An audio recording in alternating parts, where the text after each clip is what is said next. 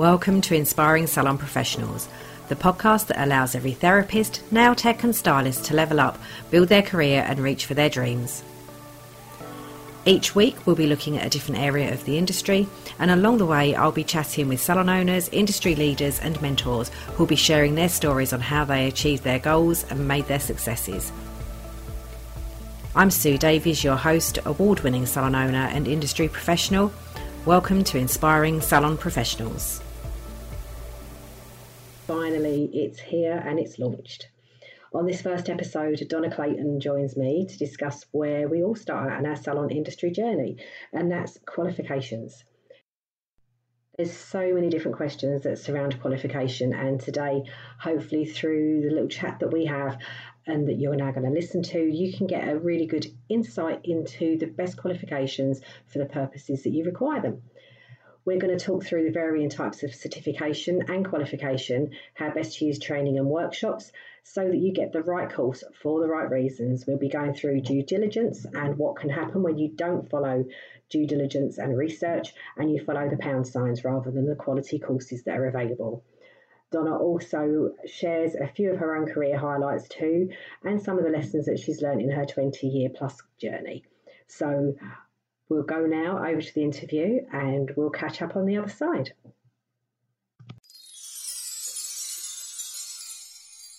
Good afternoon or good morning, everybody, and welcome to our interview today with the wonderful Donna Clayton, a great friend of mine and one of my fellow FMP Board of Directors.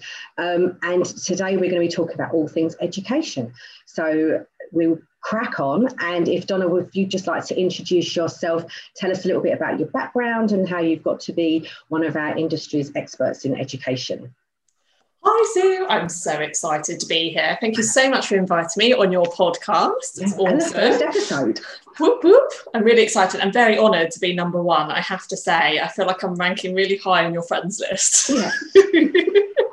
With this, but thank you so much. So just to give everybody a really brief, and I'll be really brief, intro about me. So my name's Donna Clayton.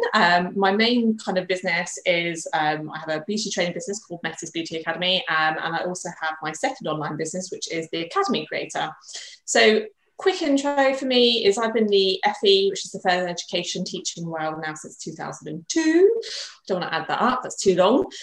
So I've been teaching for a very long time, mostly in colleges, and have quite an extensive kind of college career there. Teaching across nails, beauty, holistics, you name it. I kind of pretty much teach across pretty much everything and managing programs. And then when my son was 3, I went out and set up my own training academy. Made loads of mistakes and then eventually figured it all out through trial and error, and then some help from some coaches and things like that, which I'm truly grateful for. And then about a year ago, I launched the Academy Creator as well, because I want to help other people set up training academies and not have to go through all the mistakes I had. So I've been teaching now for a year other people how to set up their training academies. And also about 6 months into that time, I got invited to be the Director of Education for the FMP, which is the Federation of Nail Professionals, which is, we kind of knew each other before that point anyway. We had some crossover with what I was already doing with the Academy Creator, and then we just got to converse even more with the FMP. So I'm super excited, and I'm so passionate about education and standards and our industry. Like, they're like, if you chop me in half, that's what you'd see. Yeah. Like a stick of rock. Like a stick of rock. You would see the NOS and standards and education. Yeah, I know. It's just so weird, Donna, because we kind of met, was it last January, wasn't it? I think 2020, just before the pandemic and all of the drama of the last year started. And now we're kind of work wives, aren't we? We spend quite a lot of time. I would count you as my work wife right now. Yeah, definitely. We are. Yeah, we're kind of work partners now.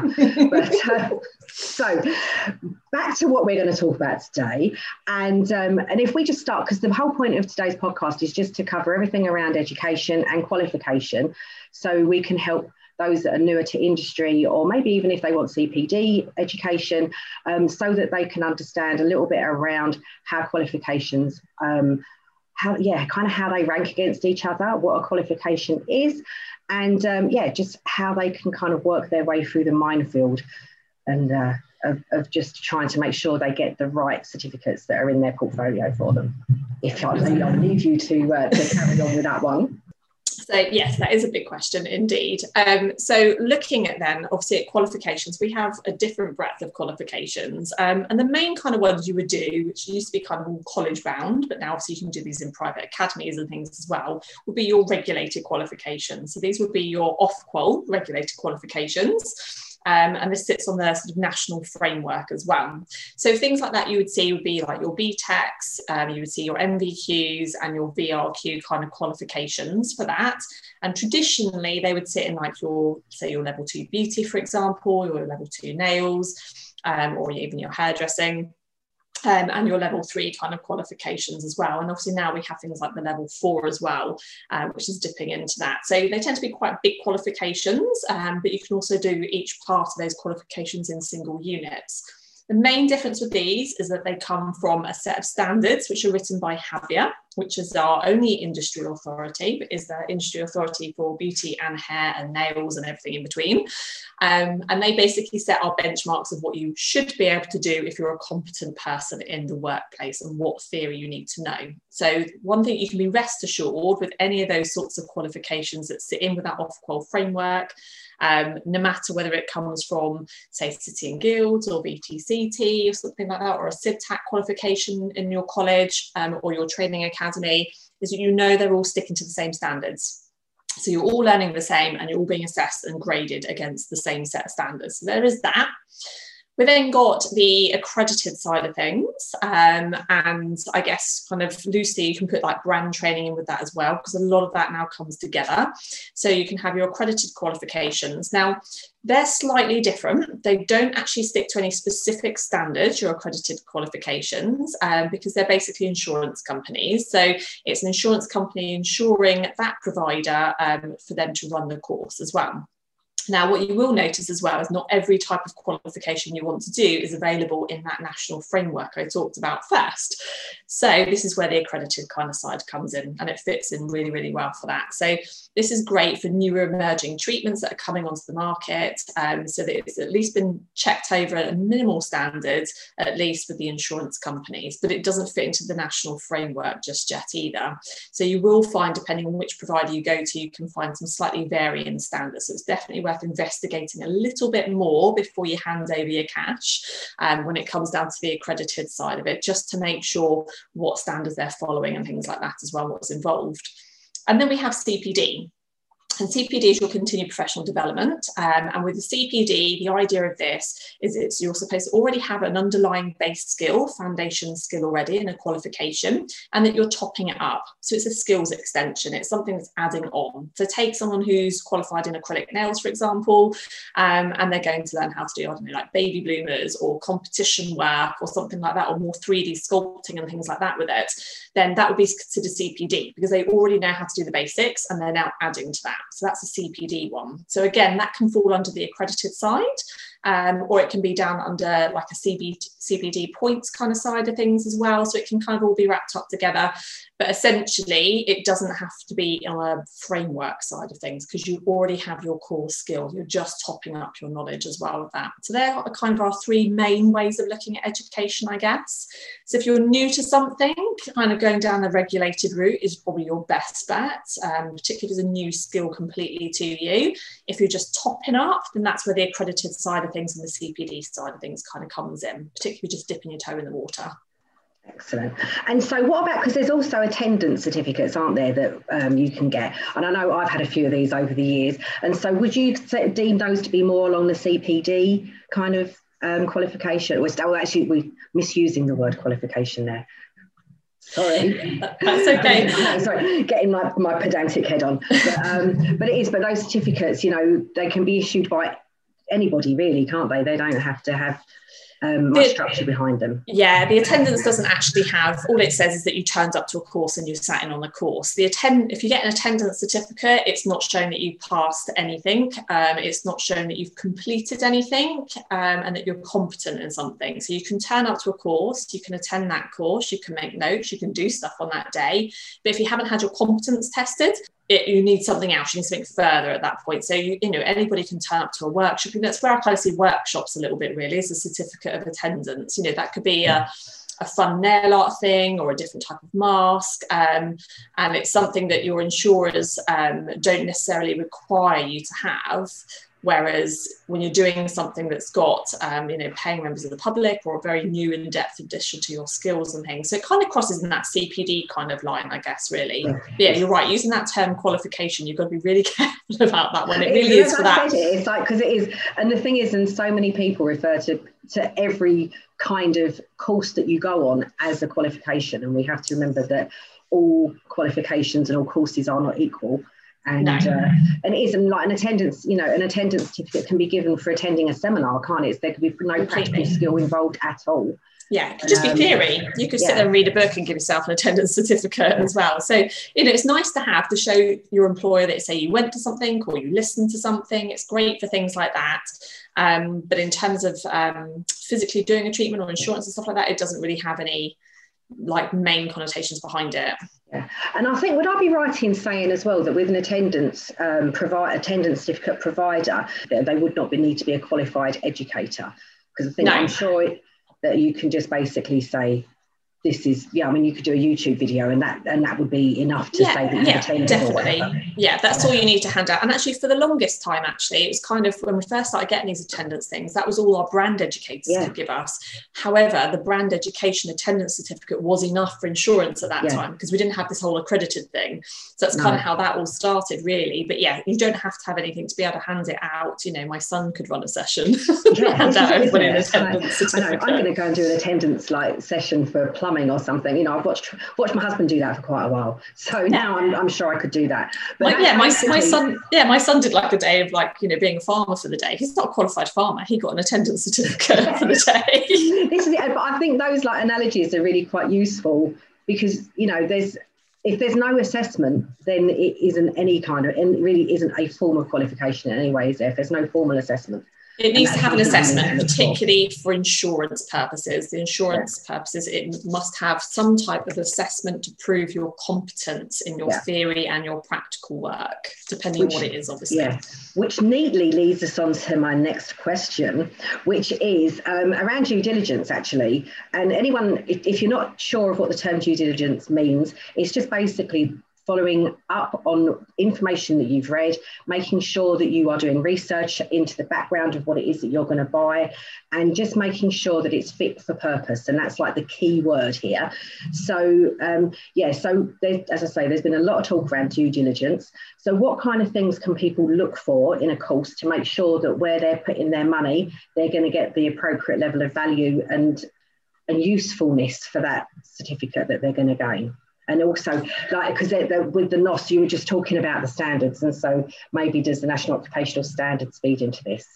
I love the fact that you use fit for purpose. But it's so true, isn't it? And fit for purpose is my favourite phrase.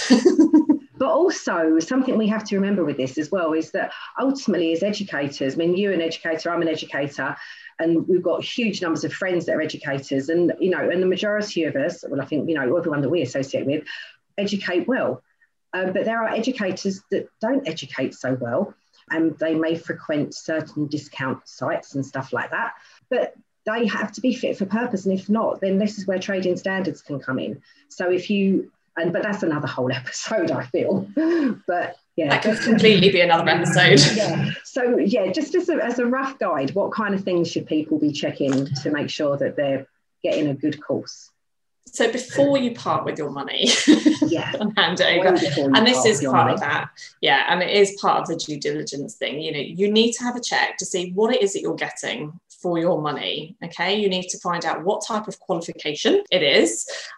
So is it a regulated qualification? Is it an accredited course? And you should be asking yourself at this point as well, do I need a regulated qualification rather than the accredited one as well? That should be something that you should be able to decide first. If it's a brand new skill to you, maybe the regulated route should be the better route to go down first.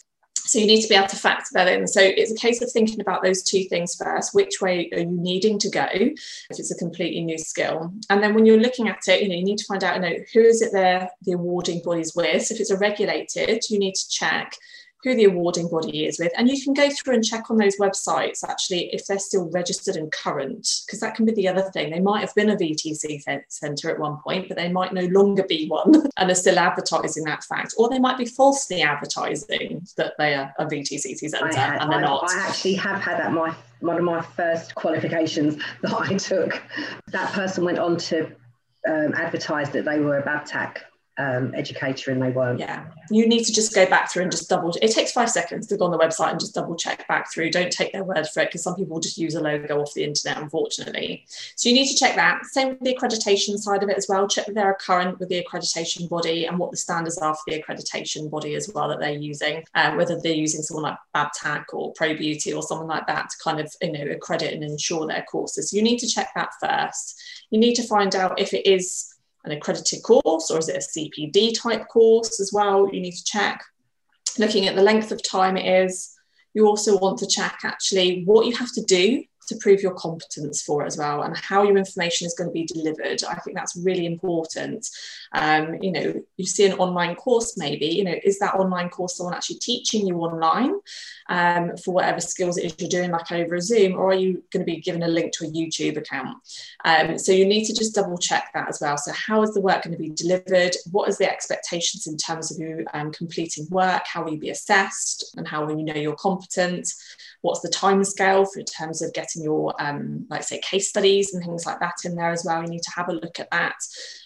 Is there a refund policy? You know, what is their grievance kind of procedures and things as well? You know, just dig a little bit deeper, and also have a look at them, look at the testimonials, look at some of the other comments around the rooms, you know, see if they've got like a student group or something like that. Maybe you can ask questions, and ask questions of the educator. You can ask them, how long have you been doing this? You know, what qualifications do you have?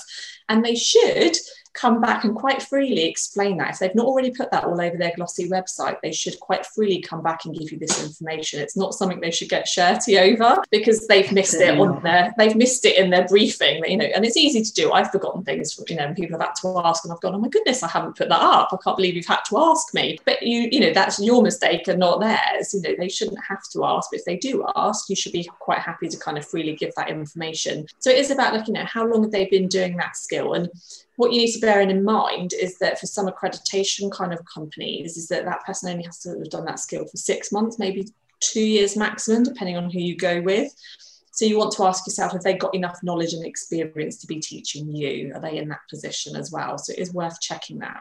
So leading, I guess, onto the educator kind of thing is that if you're looking for the qualifications they should have, a very minimum to show that they are able to teach someone is their AET, which is the Award in Education and Training. Or it could be the PETALS, because it was called PETALS a little while ago, or Cert Ed before that. Or the 7307, going back a bit. Or if we go back to when I qualified, it was the 7307, yeah. Stage 1, Stage 2. So it does track back a little bit as well, but they should have a relevant teacher's qualification as well. They should have a course plan for you, and just, you know, if you get stuck, like, what's the protocol? If you get stuck, what's the support system in place? You know, are they going to be on the end of a phone or an email for you?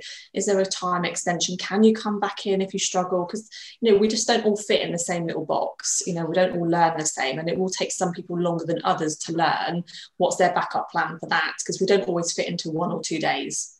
And also an interesting thing just to pick up on as well is that, you know, if you have, you know, a learning requirement, you know, maybe if you're hard of hearing, or maybe if you suffer from dyslexia, or you've got attention deficit or something like that, you know, and these are like really common issues for people that educators do come across. And it's like, so if you do suffer with any of those kind of conditions, then, you know, just checking with the educator to make sure that they understand how to deal with that, because any educator that's gone through the appropriate training themselves will have been instructed and given advice and guidance on how to help and assist people from all different learning backgrounds.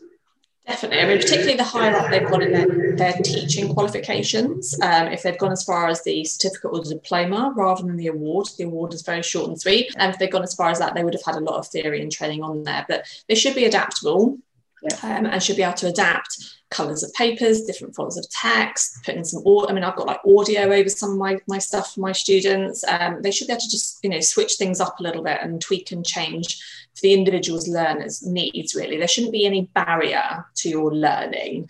And like I said, not everybody all fits in the same kind of box as well. So whatever you need to do to tweak and change that up for that particular candidate is better. Absolutely.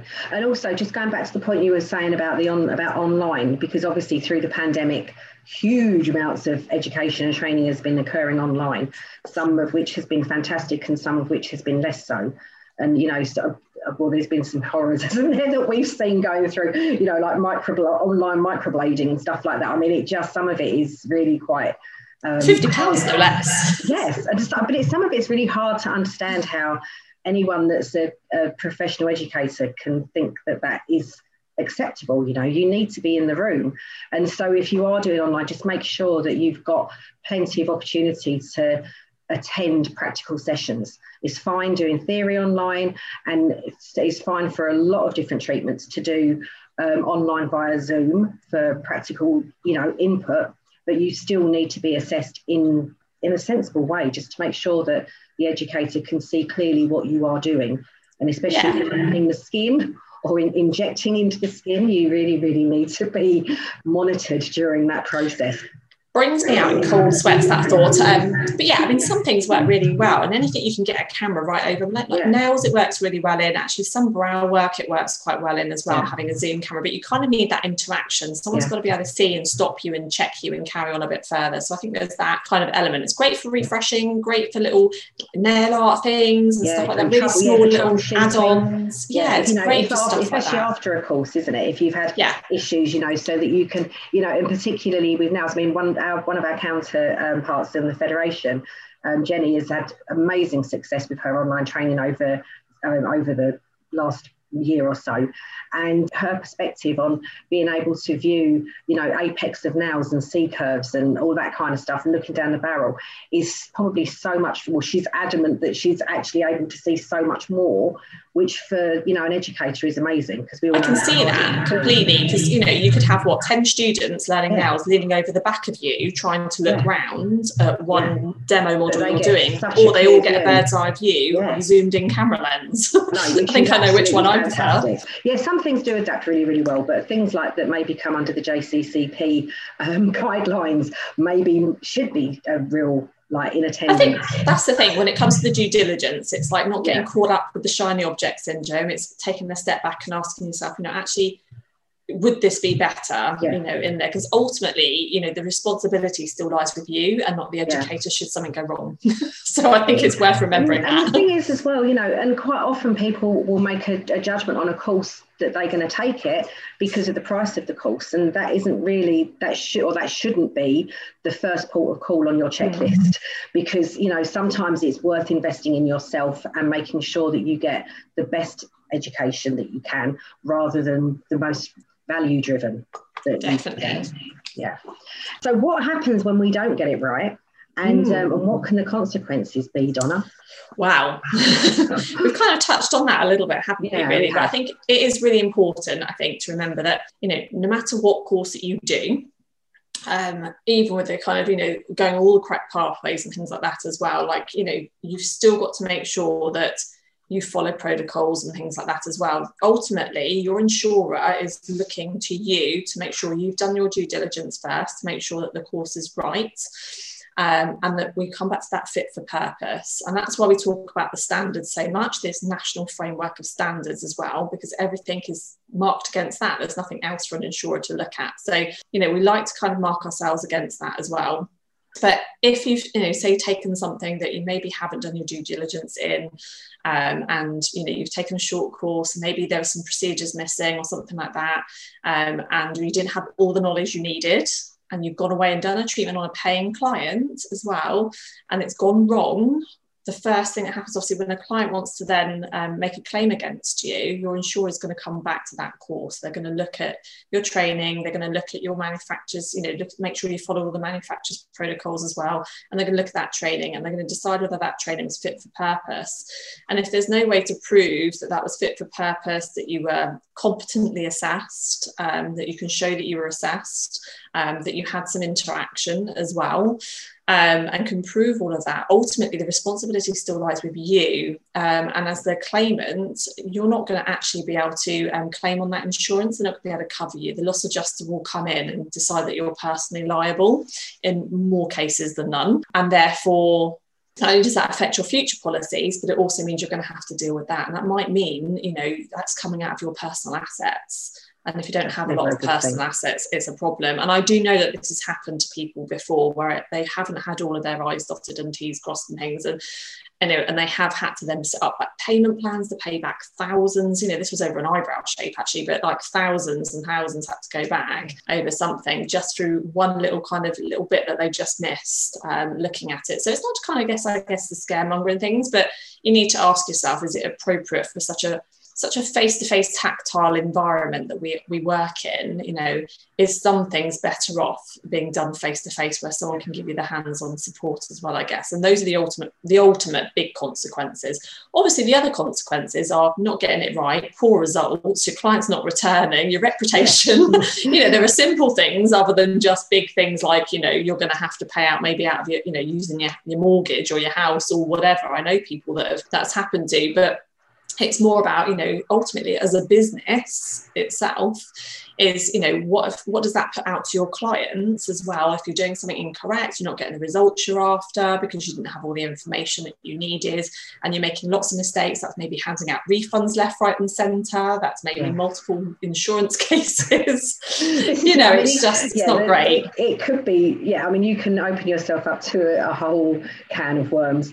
And it is another, and one of the things actually is just going through my mind whilst we're talking about this is, going back to kind of the accredited training, is that, obviously there's always new and emerging treatments. And, you were saying, that many of the accrediting insurers expect, 6 months to 2 years of experience by the educator. But sometimes they can't have, because, there's a new treatment and that needs to be taught to the masses more quickly than 6 months. There's just a little bit there as well that you kind of need to, if there's an educator that's teaching a new emerging treatment, how many treatments have they done? If they've only been on, a training course in America or something, say, and they come back and they immediately start training, ask them what skills they've learned, how many times they've done it, what case studies they've done. There's due diligence everywhere in this. And if it's a new treatment, then just make sure that you're able for sure foundation skills that would support them being able to teach a new skill like that. I remember when I do some brand training. I remember when the henna stuff came out, the henna brow, and I'm experienced tinter and things as well, did all my training and things like that. I still had to do 15 case studies, and they had to be marked by the head office in Australia for that before I was allowed to get started on running that. And there should be, especially with brand, anything that comes via a brand, if it's, I don't know, sometimes things are a little bit more vague, aren't they? But if it's via a brand, that brand should be requiring much practice. And most of them, I think most of the big ones do as well anyway. I think a good majority do, because they have that sleek little system and things like that. It's just how quickly is the rollout and things like that going to be, and how things have developed and things. And I think it is important to remember that. And I think other little red flags and things as well is like when you get, when you ask about equipment and things like that, and they say, here's your Amazon link. That's it. Also, it's things like that. It's like, is kit included, or do you need to go and buy? Do you need to go and buy a kit? Who do I go and shop and buy my kit from? And are they a wholesaler? Because again, due diligence, it's that if there's a problem with the machinery, it's having that trail, that audit trail to come back to, so it lies with the manufacturer, and that's not Amazon. No. Or eBay. They're not your manufacturer. Yeah. Or Alibaba. And it kind of stops there at that point. Yeah. When do you go back to the manufacturer even further when there's a problem? So you've got to make sure that you've done that side of your due diligence. So yes, sometimes it does cost us a bit more to get something from a wholesaler, but you have got that added protection in that audit trail that it's worth remembering as well. Like, you've got to make sure you've got that audit trail, because ultimately it could be really costly for you to get something, have a problem with it, and you're going to have to keep replacing it or dealing with it, even down to not injuring clients, just having problems with it. You've got no one to come back to. And because I know I bought a machine years ago, such problems, and in the end I had to not do one part of what was on this machine because I couldn't actually get it sorted, because manufacturing was not great. Let's say that. No. Next, when you are looking and you're wanting to join our industry, what's your biggest tip, do you reckon, for getting people to an employable state? What kind of qualifications do you think are best to be employed in a salon environment? I guess really for this, it's a double-edged sword, isn't it? Going into a salon, generally salons are going to want you to be able to do a good majority of things. Now, anything around the level 2 kind of level, particularly in beauty, should I say, more than it is in like nails. Nails, it kind of dips more into that level 3 area. But generally level 2 beauty, for example, is your bread and butter work, really. So the sorts of activities and skills that come within that is your bread and butter. So generally, it's more cost effective to go and do the bigger qualification and to take your time learning that as you go. But you can equally find somewhere that allow you to do each one of those skills individually as well. I would say that would set you up a little bit better because of the practice that you tend to get in with this. When you're doing a regulated qualification, you have to do sort of almost case studies and reflection case studies before you take your actual assessment and get graded. So you get a little bit more practice at it. Having said that, though, obviously it's not something you're 100% sure that you want to embark on, then I always think that sometimes that's where the accreditation side comes in. Is that it's good for dipping your toe in the water, you know, maybe try out that manicure qualification or something like that, see if you like it, and then some of that work can be mapped over to your regulated qualifications when you want to go all in. So that allows you to have that. And the other kind of skills that come from that learning environment is generally all of the other practices that we need. It's the health and safety, it's the risk assessments, it's the business practices, it's how to communicate with the clients and the consultation, it's all the legality side of things to make sure you're not missing out on that. And that isn't always covered in some of the accreditation stuff because they're very skill focused, quite often, not all, because I'm doing my damnedest to change that, but they are quite often skill focused, and they don't focus on this other stuff as well that's in the benchmark of these standards, these national standards. And that's the bit you're missing out from as well. But that's not to say, particularly if you're a mature learner, that you have to come in and sit in a class full of 16-year-olds and attend college, because you don't. I know. So you don't have to do that, because a lot of people, when they're coming into the industry, sometimes they're coming in a little bit later, they've done something else. So there are loads of training academies where you can do it independently there.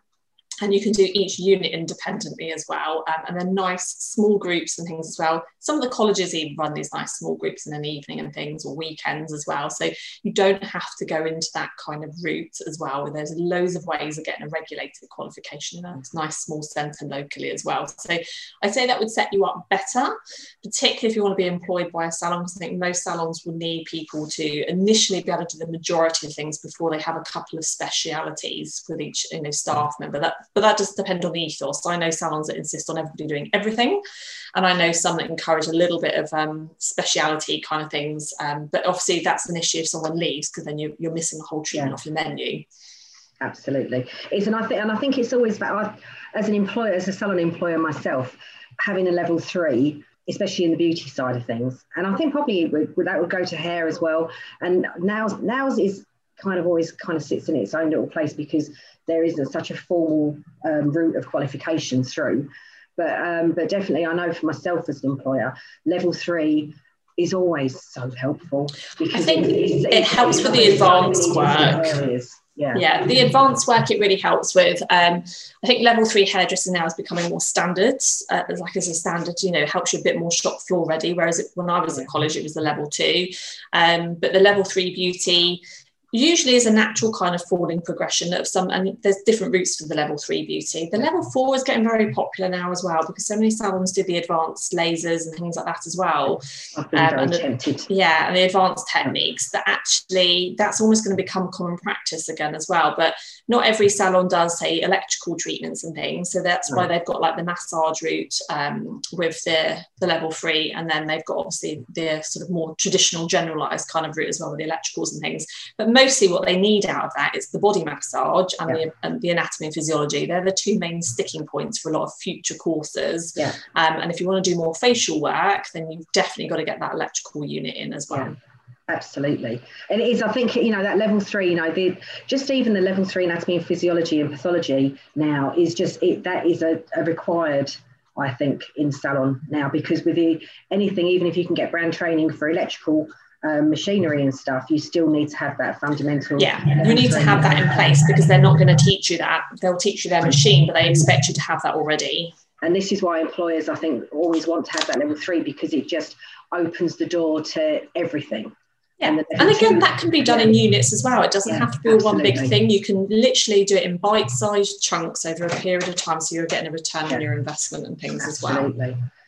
Okay, so with everything we've just been talking about, that there's been so much talk over regulation and education and all sorts of different things. We were just sort of saying about the changes that could be coming to the industry.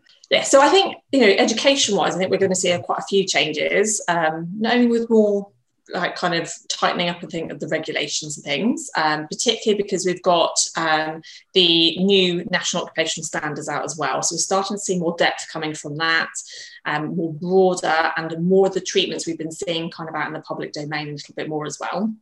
So we're starting to see more of that kind of coming online. But I think over this kind of last year, we've had the online kind of thing dipping in a little bit. We're starting to see more of that now. So I think we will see that, but for a variety of things. I think we'll see a lot of business practices and things, all the kind of soft skills. I call them soft skills, really. But I think we'll see a lot more of that popping up around academies and colleges and things as well. And we'll definitely see more use of Zoom for refreshing, for assessment purposes, to save kind of people travelling places and things. I know a lot of the awarding bodies have adopted that sort of Zoom kind of to do their sort of auditing and things like that as well. So I think we'll see a little bit more of that online and online resources as well. I think we're going to see a lot more of that, less of the sit in the classroom, open up a manual, be bored to death for 2 hours and then do your practical work. I think we're going to see a little bit more of a change with things like that. And I think it's going to be quite an exciting kind of future to see how we can adopt all these different things that are coming online now as well, and these different methodologies as well. There's so many different systems that you can use for online work, and I use that word quite loosely, really. I guess I mean more virtual kind of work than online, because I guess online it's a bit like just logging in and doing something, isn't it? But actually virtual is more interaction, isn't it, really? Definitely. I think it's going to be an exciting time, and I think that the pandemic and the lockdowns have given our industry broadly across all the sectors of our industry, I think it's given everybody food for thought and has given new opportunities, time to develop. Even with this, what we're involved with the Federation Now Professionals, that wouldn't have had the space to grow and become something without the pandemic. And that's going to be the same, online education, the virtual education is going to be something massive, I think, that comes out of this, and it could be so positive for the industry. Definitely. I think it's just pushed everything forward a little bit more. There's some things that stopped and had to stay, and then some things that just been pushed forward a bit more. And I think that's really done it. That's pushed it forward, and we've just escalated things over the years as well, which is fab. It is, and I think, that like you talk about the soft skills, people's awareness, normally as a business owner, whether you work from your home salon or whether you're mobile or whether you've got a salon with 20 staff in or whatever it is, and obviously if you're in a salon with 20 staff, hopefully you've got some really good business skills there. But, that opportunity everyone's had to kind of realise that they do need to understand about how they market their services, how they cost their services and all that kind of stuff has been just invaluable. And I know so many people have taken many more business skill training opportunities in this last year, which is only a good thing, because people then will start valuing themselves and valuing our industry more, which is I completely agree. I think it's done wonders for people, particularly, you know, if they've been struggling and things like that. It's helped them to streamline things a little bit more, or it's helped them to scale and things like that. And like I say, it's going to give us better long lasting kind of businesses overall. And it just means that like people that have been good at some of this stuff have been sharing the knowledge, which is fantastic as well. So I think it's been quite a nice way to kind of come together as a little bit of a community and things as well, sharing lots of knowledge. You know, some things paid for, and that's absolutely fine. People need to be paid for their time. Some people have whole new businesses born out of it, which is fantastic. It's been amazing. And I think, you know, yes, okay, we're putting in a little box the rubbish bits, because there has been some really, we'll just put that to one side, because that has been, you know, we've had some rubbish little bits, haven't we? And some bits that, you know, we've really hit us hard with, but we have had some positives out of it, and it has given us time to really look at what we're doing, why we're doing it, and refocus a little bit. And I think our businesses, once we get over this few little hurdles that we've got, and we settle into our reopening plans, and we settle into the new normal and the new future, however that may look, I think actually we'll see better, stronger businesses at the end of it, that have started to tick more than just the transactional service kind of box. Yeah, better and stronger professionals. That's what we want. Definitely. So I agree. Finally, it has some quick fire questions. Oh my God, okay. Yeah, no, I'm ready. There's 7. These are in development, and so this may change in future interviews, but to begin with, we've got 7 questions. So just quick fire round. I'm ready. I feel like I should have a buzzer. Okay. There's no buzzer. Okay. We'll just go. So what is your why, and what makes you get out of bed in the morning? My why is to completely transform how education is looked at, actually, and to make sure that we have amazing educators that know how to use the national standards, and to change the industry and to change the way that short courses are looked at as well. I want to elevate the short courses. So that's my why. My getting out of bed in the morning is receiving amazing messages from my students when they tell me they've had successful launches, they've got their first 10 bookings on their courses and things like that. So that gets me out of bed and gets me excited and passionate about things. Wonderful. What has been the happiest moment in your career? Oh, that's a tricky one, isn't it? Because there's probably a few, actually. Yeah. I think actually probably in the last couple of weeks, thus far with the Academy Creator, because I've had a couple of students roll out some big numbers with their first courses as well. So I had one that literally got messaging me over the weekend, 10 sign-ups to her first course. Oh, excellent. After a very short intro kind of week or two as well, with just lead gen and stuff like that as well. And I've got another one who's fully booked for the next 5 or 6 weeks, which is fantastic. So I'm so excited. So that's probably my biggest kind of wins, I guess, at the moment as well. Yeah, for that kind of thing. I mean, obviously joining the feds as well, which is really cool. Yeah. But I see that as an industry kind of thing, that, you know, my duty and things like that. Whereas, you know, this is very personal to me because they're like my babies. Absolutely. Okay, so what's the best piece of advice you've had, and did you listen at the time or learn the lesson later? Oh, best piece of advice that I've had. Goodness me. Actually, do you know what, actually, is sometimes I think I have to hear things 3 or 4 times over. I think I'm one of them as well. But actually, some of it is probably going back to my first coach, actually, which would be Pete Scott. And actually just literally changing the way I look at everything was looking at the outcome. When I really got focused on looking at the end goal and the outcome, that massively changed it for me. And detracting myself from the end goal, I guess, if you like, sometimes, like when I'm doing a launch or something like that, I'm busy doing the launch and serving and enjoying myself. I'm not thinking, how many sales can I get? You know, like I literally detach myself from that, and that makes a massive difference. Like just detach yourself from the money side of things and enjoy in the moment serving whoever it is you've got in front of you is just a massive game changer. Absolutely. I've got to get that in my head around that one too. In fact, I'm hoping I've got to speak to Pete and see if he's going to come on as a guest at some point, which would be good. He'll be good. Okay. What has been your biggest learning curve? Biggest learning curve, I guess. I don't know. I think probably the biggest thing that I've learned, actually, particularly over the last year as well, is that, you know, not everything has to be perfect when it goes out. Like, you don't have to, like, you know, perfectionism is an issue. It doesn't have to be perfect for the message to land. If you get too caught up in the message, sometimes the message doesn't land. and don't rush it. You know, it's saying like you don't want to make it perfect, but you don't want to rush something through as well. I think that's the other thing. When I rush something through and I'm not really thinking, and I don't think about all my logical steps from my coaches that they've given me, then sometimes it doesn't go the way I want it to. But equally, I don't think of anything as a failure. I see it as a lesson. That's definitely one of the things I've learned, is a lesson, and I just go back and I put it apart and I see what needs to be tweaked, because normally it's just a little bit of tweaking somewhere, messages off somewhere or something like that. So I don't get too upset. I don't think, oh, it's a failure, it's a flop, and go into a big depression about it. I'm just like, no, you know, that'd be a lot of ice cream otherwise. But it's very much like, you know, what's the lessons I can learn from that? Why didn't that quite go to plan? What can I do and tweak next time and things? And that's okay. I'm okay with it then. Bit of self-assessment going on there. Okay, so what person, place or experience has altered your life the most? These are really hard questions. They're not, well, they are hard questions. Oh, I don't know, because I'm on mentor number 2 now, but I think I know I'm so terrible, aren't I? I just can't help myself. But I think probably the person that's probably given me the biggest kind of influence to get me thus far has been Pete. So Pete Scott has really helped, but then I've had Phil Harrison in between that time, who has really helped me with my lead generation, and that's been a huge game changer. And now with Shah Osmond, and I'm really enjoying that. But that's literally just the last couple of weeks. So, you know, who knows where I'm going to be in 6 months' time? But I'm ready for the next step and the next level up. And it's finding the right people to help guide you with those messages and things as well. So, I take a lot of inspiration from people, and just people in the industry doing well for themselves. I love my students. I take inspiration from, because I love it when they flip something on its head and do something different. I'm like, that's brilliant. Yeah, this is it. Who knew you could do that way? You know, it's like, okay, what is your ultimate go-to treatment when you are doing your self-care, and where would you go to have that treatment?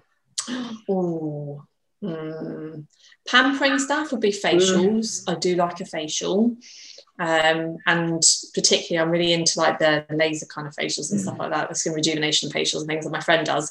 But I am really big on like remedial massage. I like having remedial massage done as well, so I see that as my self-care. If I go to a spa, like those are the 2 kind of things I'll try and book as well. They're my biggest things. Excellent. And is there anywhere that you go particularly? Do you prefer going to like a day spa, or do you go to a local salon if you want to have something done? I've got a couple of local salons, and I've got some friends in there, and I've got some that I can go in and be a bit anonymous, because otherwise if I go see my friend I end up chatting too much, and it's not really relaxing. No. Weirdly enough, I chat too much. So I do have some other local salons and stuff. I've got a friend that does remedial massage. I go and see her. But if I'm feeling pampery, because I live sort of not far from Bagshot in North Hampshire, so Penny Hill Park is one of my favourite kind of spas to go to, because it's only 30 minutes away from me, but it feels like it's miles away. And it's got a lovely spa and hotel there as well. So yeah, when non-COVID times, me and my husband visit there at least once a year, if not twice, if we can manage it, with a weekend away without the boy, and enjoying ourselves in the spa and chilling and eating all the nice food in the posh restaurant and getting dressed up and stuff. So yeah, that's my happy place. A lifetime ago. I've just got back to doing swims at my local gym. They're a bit day spa-y there, and it is just so nice being back in the water and being back in that environment. Yeah, but and lastly, would you do it all again? Totally. I would completely. I've even this year, which sounds like a weird thing to say, I sit there and think about where I am now with my business. And I think if this hadn't happened this last year, where would I be? Because I think it's evolved naturally, and where it has got to because of what we've been through, even though this wasn't the original plan. So it's one of those weird, it's a weird kind of place I'm sat in there, because I had the Academy Creator, I just envisaged it being very, very different, and I had to evolve with it because of the different things that we had kind of going on. And actually I'm really pleased, because actually I think it's a much better product and a much better course, and I've got a few other courses and things that go around it, so I actually think it's a better thing. So actually, I think everything I've done, even if it's been a mistake, I think has actually been a good thing. Actually, I wouldn't go back and change it. I try not to have regrets if I can help it, but I would try not to go back and change anything, because I think I had to go through that. I think I needed to walk that path to be where I am now. So even all the mistakes I made when I first set up my training academy, struggling and things like that, and living month to month and all that kind of stuff, I think actually, do you know what? I think I probably needed to do that. Otherwise, I wouldn't be doing what I'm doing now. So I think I had to do the hard road. So actually nothing, weirdly enough. Great. Well, that's all very nice and positive. So that's been a great amount of time we've just spent chatting. I think for us that's quite a miracle that we've done well that amount of time. Because we could be here for like 3 or 4 hours, and I think we could switch off after a while. We do. Anyway. We could do like a big long just chatting session and just like, Donna and Sue have a chat and everybody could just drop in and out. Sue show, just in a live, and they could just drop in and out and just ramble on. Maybe we have to do another episode where it's just us sitting chewing the cud over the industry, because I think it's a good idea. It is an amazing industry to work in, and love it. And even though like my world's all kind of shifting a little bit at the moment, which will become more apparent as that's what I like about this industry. It's so diverse. There's something new all the time. There's plenty of room and there's plenty of room for everybody. I think that's the thing. If there's enough slice of the pie for everybody, I just don't think we need to be competitors with each other. We really don't. I don't see competitors. They're just other people that are doing something we just different. Need to value ourselves, I think, is the biggest key to the year we've just been through and going forward. Thank you so much, Donna. And next week we start our career pathways episodes, starting with employed status as a role in the industry. And that would be really great. And thank you so much for coming on today, Donna. Thank you for having me. I thoroughly enjoyed it. Thank you so much there to Donna Clayton, my first ever Inspiring Salon Professionals podcast guest. She has covered there so many different things that I know she talks about passionately across most of social media. Areas like the qualification types, from off-qual regulated qualifications through to just attendance certificates. There's so much in between, and hopefully that's given you a really, really good insight into how to check those courses.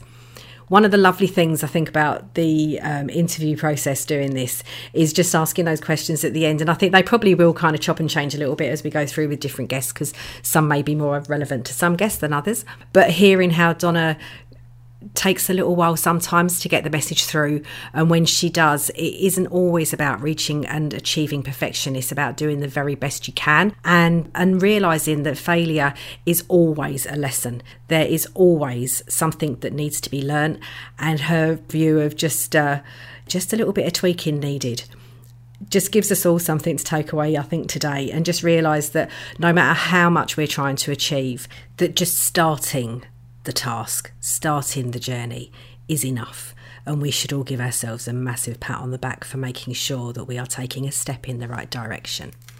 Join me next week when we'll be talking about career pathways.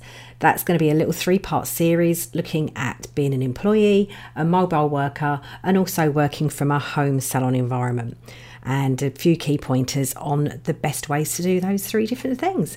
So see you then. Bye. Thank you for listening to Inspiring Salon Professionals.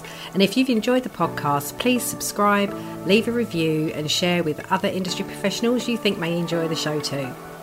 For links and further information, you'll find those in the show notes or on my website, www.suedavies.org. You can also hear more from me and join the Inspiring Salon Professionals community on the Facebook group. Thanks again, and see you next time. Bye for now.